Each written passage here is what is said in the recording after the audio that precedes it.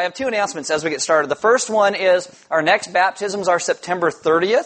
And first off, you should all mark it on your calendar, even if you're not getting baptized, because you show up, it's going to be a big party, we're going to hang out and have a whole lot of fun. And it's September 30th, and that's like our Indian summer, so it's going to be warm. So it'll be a great day. If there's no wind, we'll put the parachute up, cover the entire backyard, it'll be great.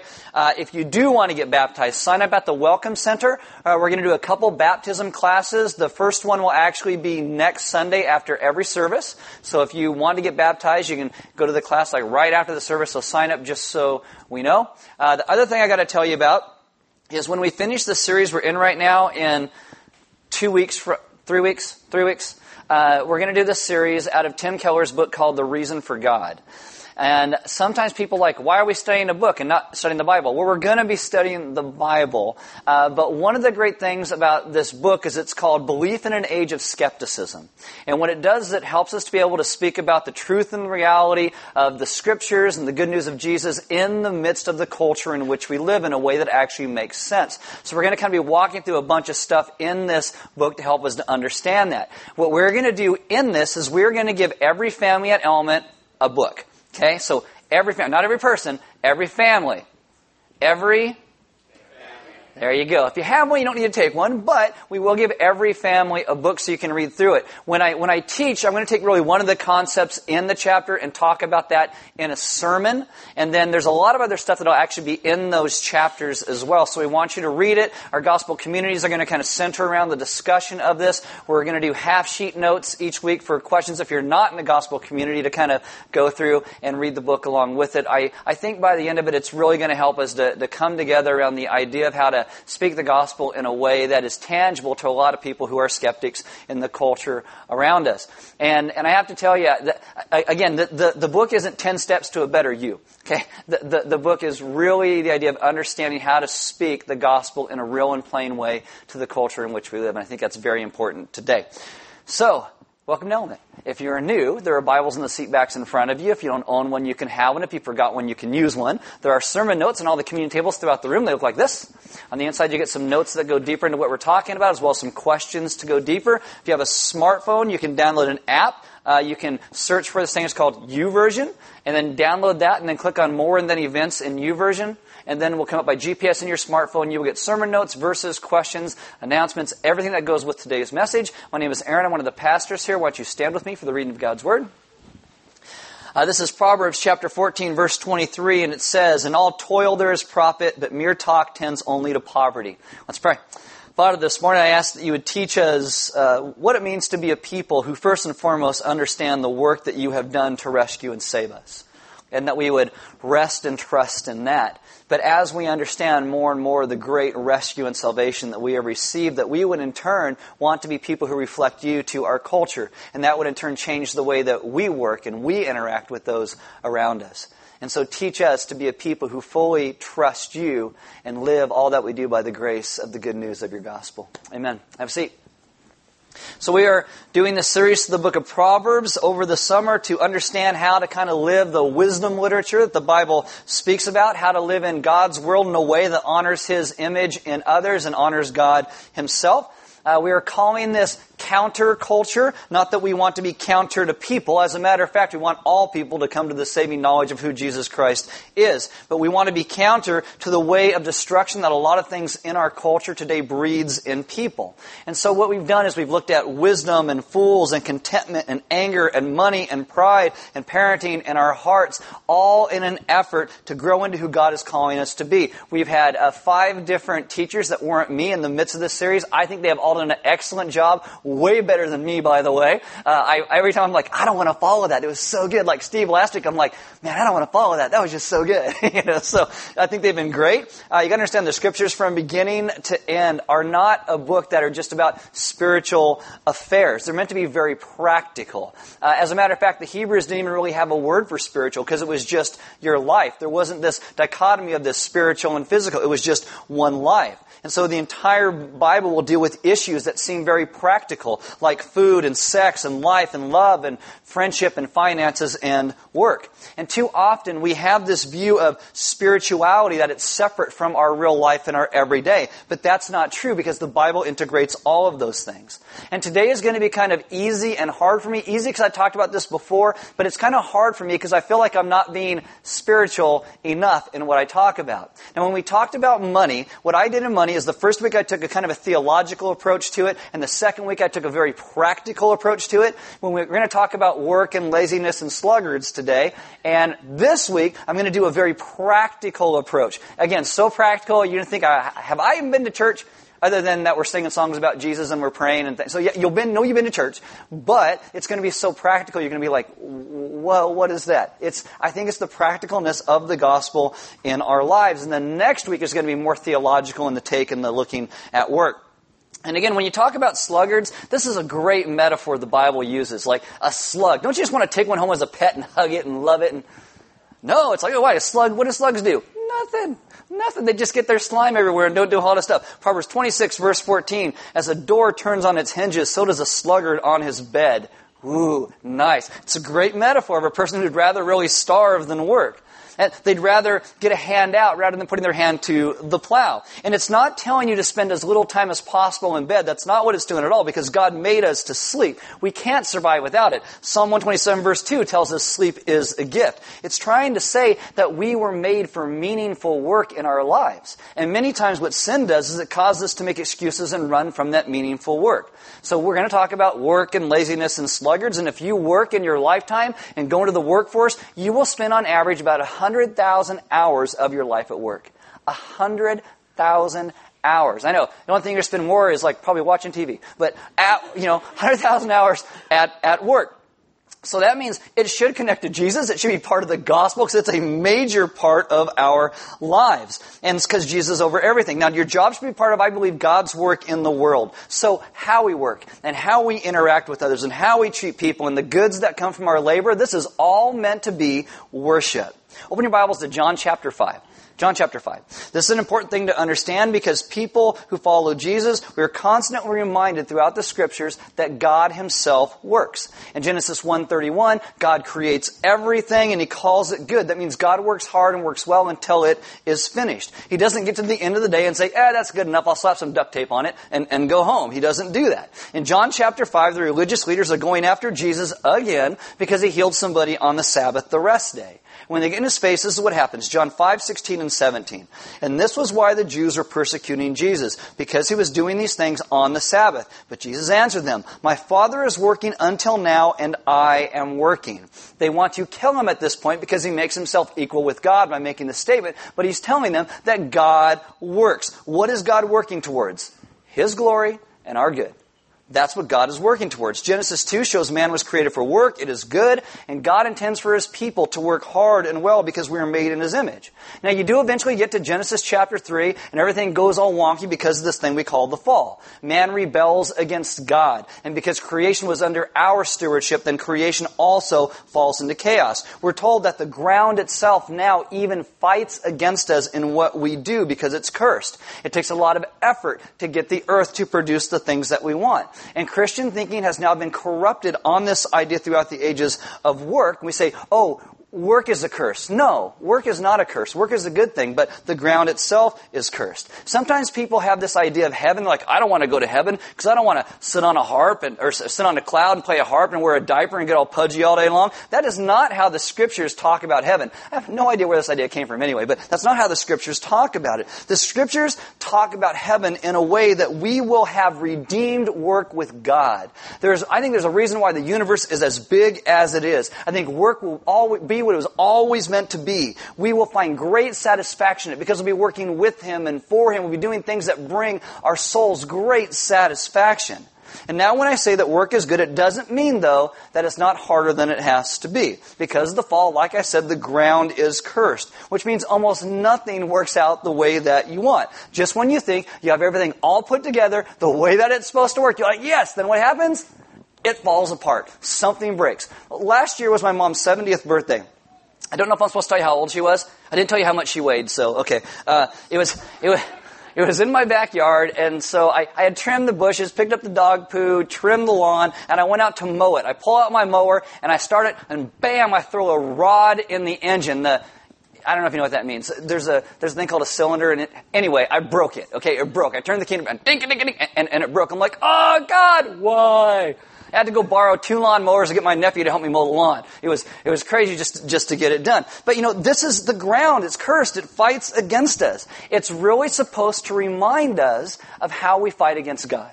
Because God takes us and He moves us into places and we start to grow, and then we throw a rod and we just kind of run against what He says. This is like man's lot in life. So you got to understand, work is a good thing, but sometimes it is harder than it needs to be. So you get some great principles in the Scriptures, how to work properly, even in the midst of the fallenness in which we live. So I'm going to give you 2 parts of this. I'm going to give you some practical stuff in dealing and how to do business, and then secondly, I'm going to come and how to change our mindset in regard to work. Again, it's going to be very practical. You're going to be like, where's Jesus? I'll tell you where Jesus is in the midst of this. So here we go. First off, business ethics. Business ethics. Proverbs 11 verse 1. A false balance is an abomination to the Lord, but a just weight is His delight. So this is talking about weights and measures. And you may think, well, I don't deal with weights and measures. Well, in our vernacular, this would be, in business, you're supposed to be fair. God's people are meant to be a fair people. If you're a contractor, you keep honest records with people. If you work 6 hours, you bill 6 hours. You stick to it. If your job takes 6 hours and someone wants it in 4, you don't say 4 and then overbill the extra 2 to get the extra money. If you're a mechanic, it means if you quote somebody $1,200, you stick to it. You don't say, oh, it's $800 and then rip open the car and say, oh, hey, I found something else. It's going to be $1,200 now. You live up to your word. We don't skirt the law. We don't skim off the top. We don't overbill. God does not like that. See? Simple, practical, right?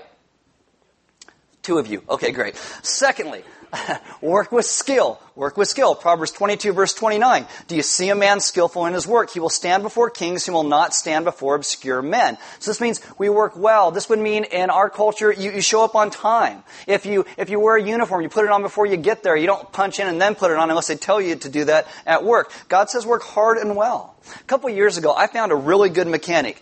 He had a problem. He said, oh, it's $150, and that's what it cost to fix it. $150, and he was fast and did exactly what he said. You know what happened? He's no longer in business because someone found him and hired him away where he can make more money working for this person than running his own shop. Bad news for me, good news for him. We're supposed to be a people that work like we're working for Jesus in everything. That means if you're a mom, you be the best mom you can be. If you're an artist, the best artist you can be. An accountant, a therapist, a salesman, whatever it is, we start to do it skillfully. You ever seen the show called Pawn Stars? Pawn Stars. Okay, Pawn Stars. You go through and you find this, sometimes people have junk in their garage and they take it down and they try and sell it to these guys at this pawn shop and they talk about it and, oh, this was da-da-da. Well, someone once brought in, it's a pocket watch from the 1700s, and they show it to Rick, and Rick's the guy who owns the shop, and he's looking at it and talking about it, and then he says, can I open it? And the guy's like, sure. So he opens up the back of this pocket watch, and inside it's inlaid with gold and birds, and it's hand hammered, and it's inside there that the guy writes his name. It's all in a place that no one would ever see, because the guy took his job seriously. And it's 300 years later, and this guy's watch is on TV, and we're still talking about it.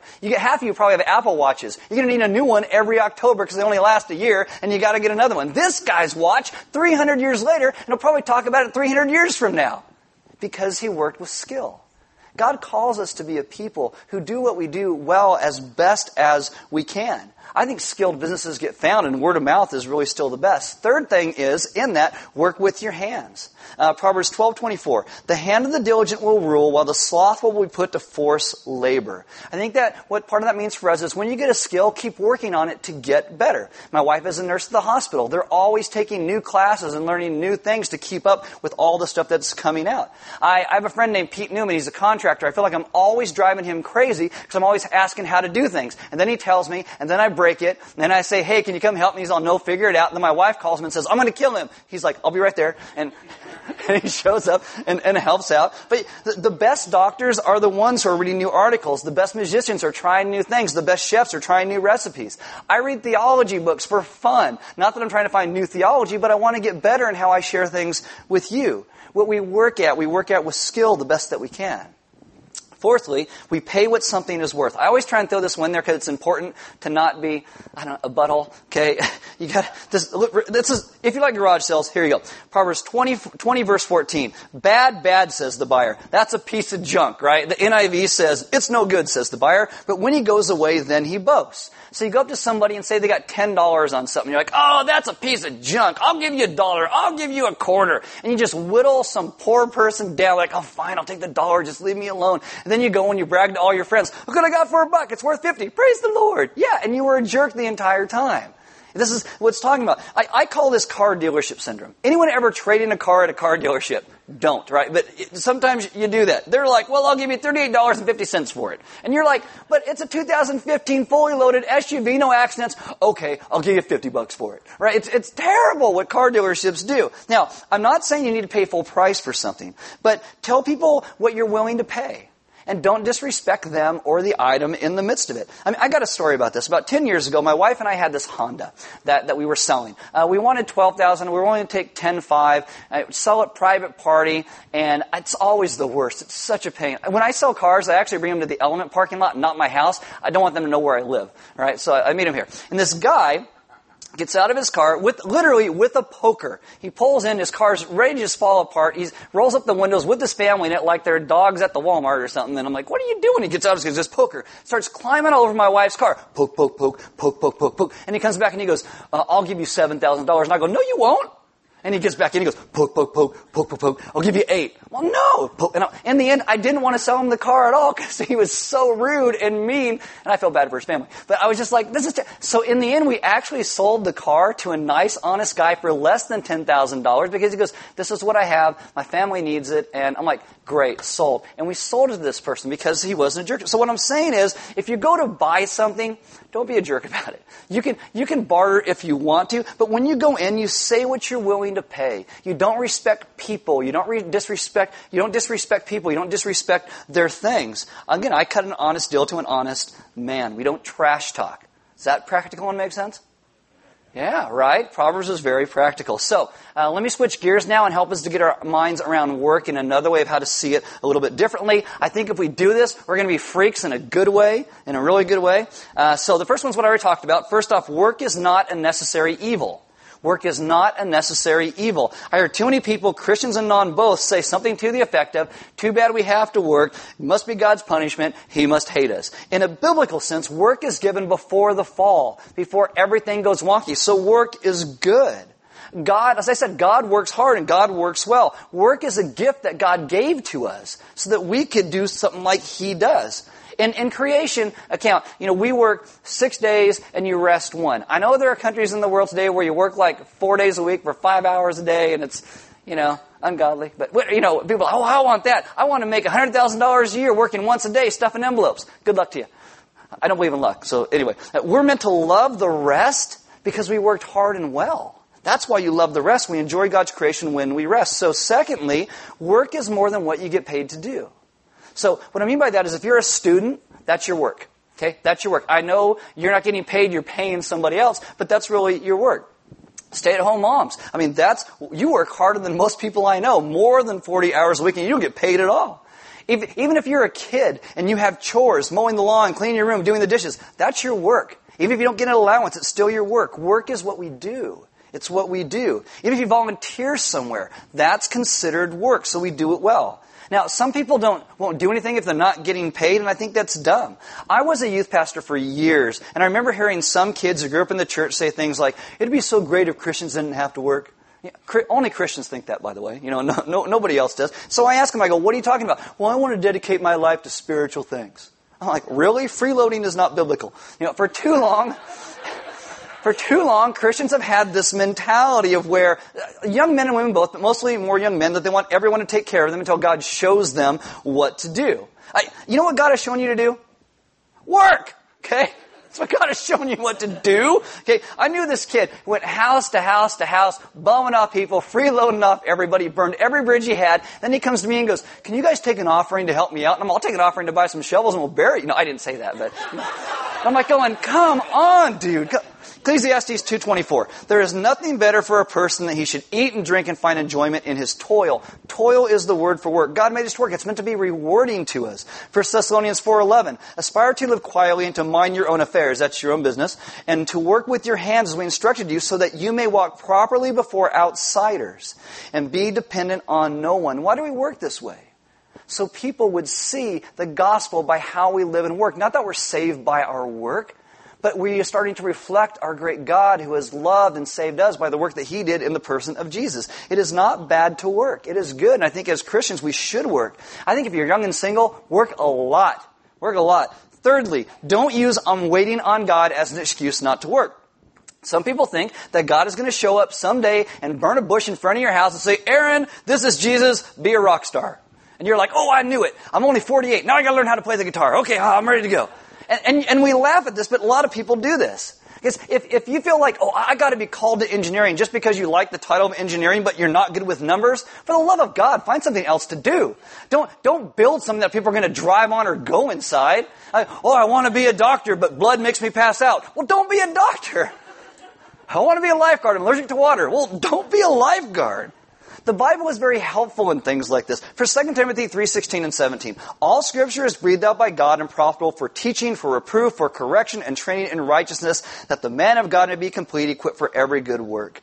You know what I think God wants us to do is read His Word. Spend some time with Him. Allow Him to lead us. I think if you want to be a mother or a farmer, an architect or a doctor, look at them in the Scriptures. Look at the places where they fell short, of how work didn't save them, but how the grace of God did.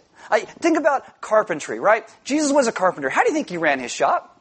Do you think He was late on His deadline? Do you think He was on time? I think He was on time. How do you think Peter fished? How was he as a fisherman? If you're unsure about your life, get some counsel. Ask some people, if you don't know, hey, what do you see me being good at? And let them kind of speak into your life. Proverbs 15:22, without counsel, plans fail, but with many advisors, they succeed. You want to be a doctor? Talk to one.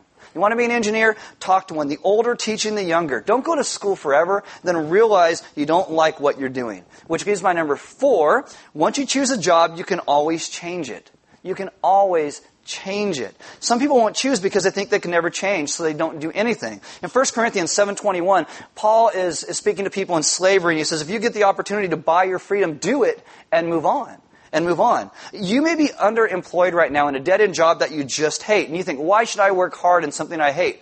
Because you're not necessarily just working for your boss. You're doing things to bring glory to God on this earth as you work. True story. I was in a certain place a few years ago in town, and something, I don't want to tell the whole story, but something happened, and I was there trying to get this thing fixed. And there was a young girl who came over and started to help me. And it wasn't her job, but everybody else kept dropping the ball. So she came over, she was very kind and gracious. She helped other people in the midst of helping me. It's like a couple hours into this, and she's still kind and still figuring these things out. And eventually I asked for her name and phone number, not in a creepy way, because I am married, right? But because I knew someone who was hiring at the time.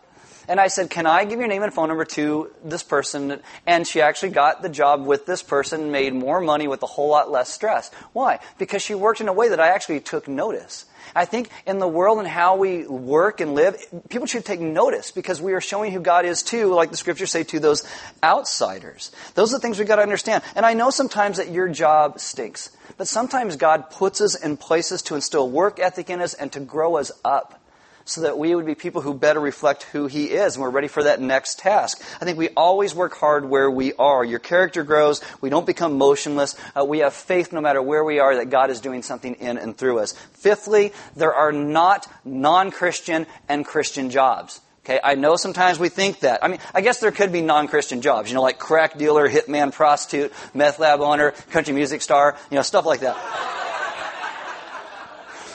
But most jobs are biblically acceptable, right?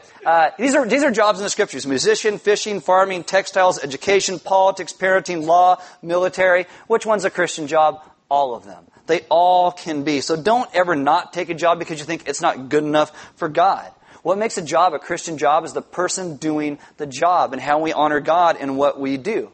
1 Corinthians 10:31 tells us whatever you do, word or deed, do it all to the glory of God.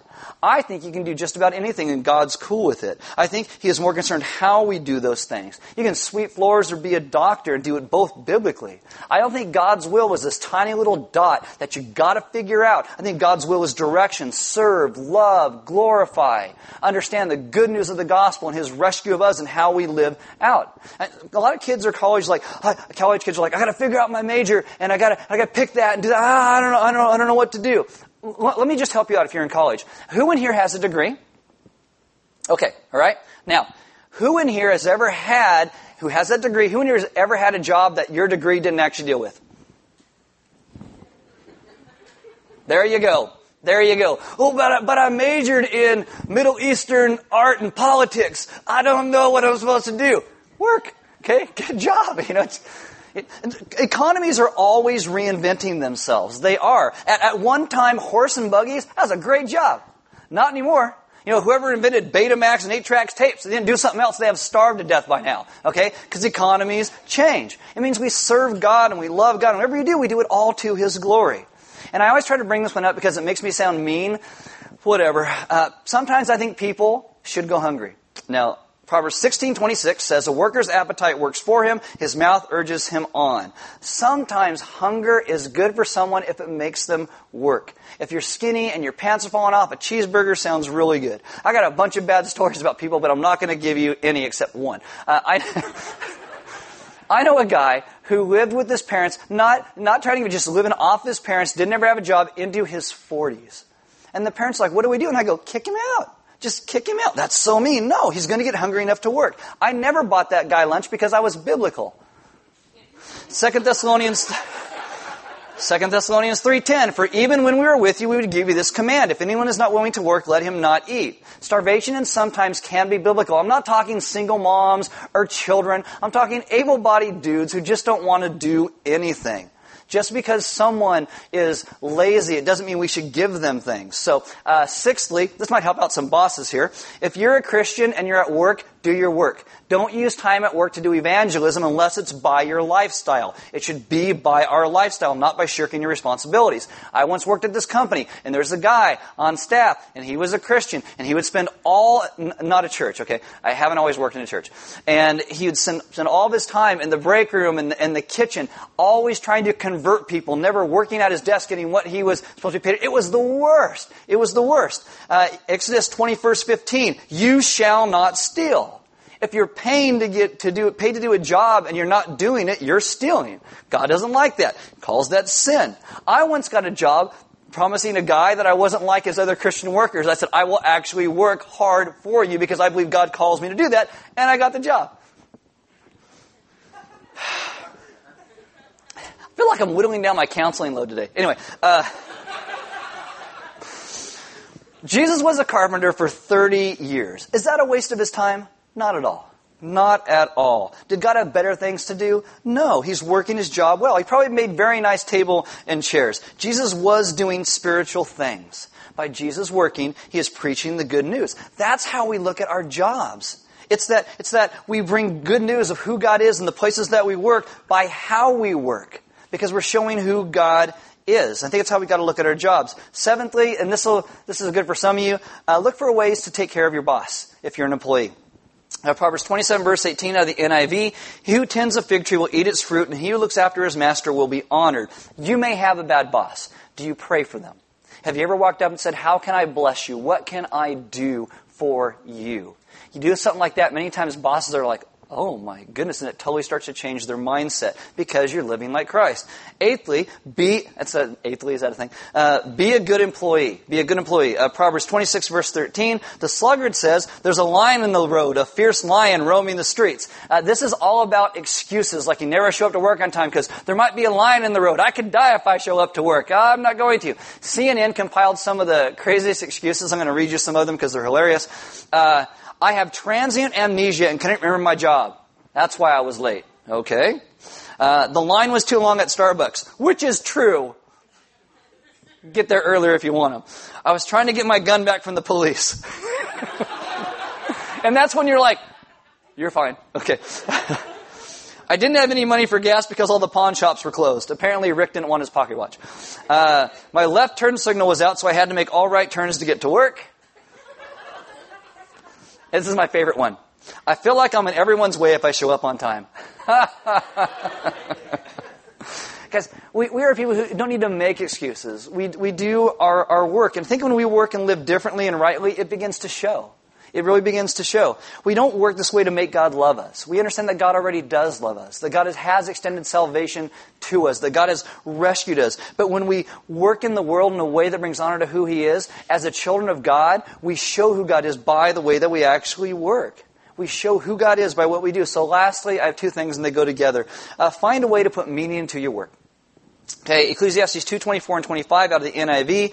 A man can do nothing better than to eat and drink and find satisfaction in his work. This too I see is from the hand of God. For without Him, who can eat or find enjoyment? So we need to find meaning in our work because God finds meaning in it, which means my last one is we work for Jesus. That's what we do. Everything we do is for Him. Colossians 3:23, whatever you do, work heartily as for the Lord and not for men. Your paycheck may have a company name on it, but in the end, we work for Jesus. And if your boss doesn't see something, Jesus does, so we do it well. I mean, you might think practically, and all that we talk about today, where's the gospel? Because this is what living a redeemed life in the midst of our culture reflects how our God rescued us. We are not saved by our work. We are saved by the work that He did for us. And God works hard and well. And when we want to reflect Him to the culture around us, we begin to work hard and well. Not because our work saves us, but because He saved us by the work that He did. And this then becomes reflected in what we do. Sometimes I know work is hard. I think with due diligence, God can and will bring about satisfaction in the things that we do. I think it is by God's grace that we are what we are. I think all work gets done by God's grace. And then we come in and work in the midst of that grace. Again, not that our salvation is by it, but we work in the midst of it because of the great grace we have received. I think in this instance, work and grace can actually be friends because it's God's grace that enables us to work this way. 1 Corinthians 15:20, but by the grace of God I am what I am, and His grace to me was not in vain. On the contrary, I worked harder than any of them, though it was not I, but the grace of God that was in me. See, this is the idea. No matter what we do, it can all bring glory to who God is because it all stems from His grace. And this comes back to our understanding of salvation. The work of God that He has done to rescue us changes the way we see the world around us. It's meant to have us bring about a countercultural ideal of life and hope and loving others and giving to others and loving Him first and glorifying Him in all that we do. It's very, very practical. The Scriptures are so practical in stuff like this. And sometimes, again, we have this dichotomy view where you have the spiritual and the physical, and they're so different from each other. No, our lives are supposed to come together. So everything we do stems out of God's great salvation of us. This is why we talk about communion, because communion is the place where we remember that Jesus came and did the work that we can never do to restore us to God. This is why you break the cracker like Christ's body was broken for us. You dip it in the wine of the grape juice. It reminds us of His blood that was shed for you and me. That the work that Jesus did on the cross and the resurrection is what wipes away our sin and restores us back into a relationship with God again. All the curse and all the rebellion that we brought, Jesus took care of by the work that He did on the cross and the resurrection. And so we come to this place and we lay down our own efforts to try and make God love us. And we lay ourselves down in humbleness and take up the understanding of God's work for us. And then how we work is simply a reflection of what God has first done for us. The band's going to come up. As they do, we're going to sing a couple songs. I'm going to invite you to take communion. There'll be some deacons in the back, and if you guys need prayer, they would love to pray for you. Maybe you're in a dead-end job, or you hate your job, and you just don't know what to do because everything just frustrates you, and you would like somebody to pray with you about it. They would love to pray with you about that. Or if you have anything going on in your life right now, they'd love to pray with you about that. It's the understanding that we are a people who work, again, not because it makes God love us more, but because it reflects better who He is and how we live our lives. That God has sought us and rescued us and redeemed us. God has chased His wayward children down from the point of rebellion all the way back in Genesis. And He has paid the wage that we had earned to rescue and to save us. because He's good. So we, in turn, then work out in a way that honors Him in all that we do. There's offering boxes next to every single door. We give because God gave so much to us, giving as part of our worship. We do not pass a plate. It's a response to what God has done. And there's food outside. We invite you to grab something to eat, take some sermon notes, meet some people, get together this week. If you're not in the gospel community, maybe get together with some family members or friends and talk through some of the questions. You know, like, what's the best and worst job you ever had? I think one of the questions in there is, if you had you as an employee, how would you feel about you? I think it depends on how old I was when, what job we're talking about, right? Because some of them I was a total knucklehead. Still am. Anyway, but, you know, kind of go through those and talk to one another and help grow one another up in the understanding of the gospel. Because, you know, we may be a bad employee where we're at even now today, but we're not meant to be a people who live in shame. We're meant to be a people who understand the rescue we have received in Christ, that God restores us, and our tomorrows are in front of us, and everything can be new again. Even if we have worked poorly in the past, that can all change tomorrow. And we can live and love Him in all that we do. Because our God is a rescuing and redeeming God. And He is great and He is good. Let's pray. Father, this morning, I ask that you would remind us this week, especially the practicalness of our work. And how to work in a way that reflects who you are as our great and good God. That you have rescued, that you have restored, that you have redeemed, that you have saved. And that our hearts would then reflect better your goodness and grace. And then our hands would reflect better your goodness and grace. That would all be a response to what you have first done. Have us begin to see the great work that you have done to rescue us. The hope that you have provided in the person of Jesus. And that we would surrender all that we are, so that we would live out all that you call us to be. Father, we thank you for changing us, for making us new. Teach us to understand that everything in our lives can be redeemed and restored. And it's all through the work that you have done to rescue us. So practically out in our lives, teach us to reflect who you are by how we work, by how we give and serve others around us, and that we would see things the way that you do. Father, teach us to be a people who are hungry to bring you glory, to reflect to this world as your ambassadors who you are, so that all men would know the goodness of you and the hope that you provide. We ask this in your Son's good name. Amen.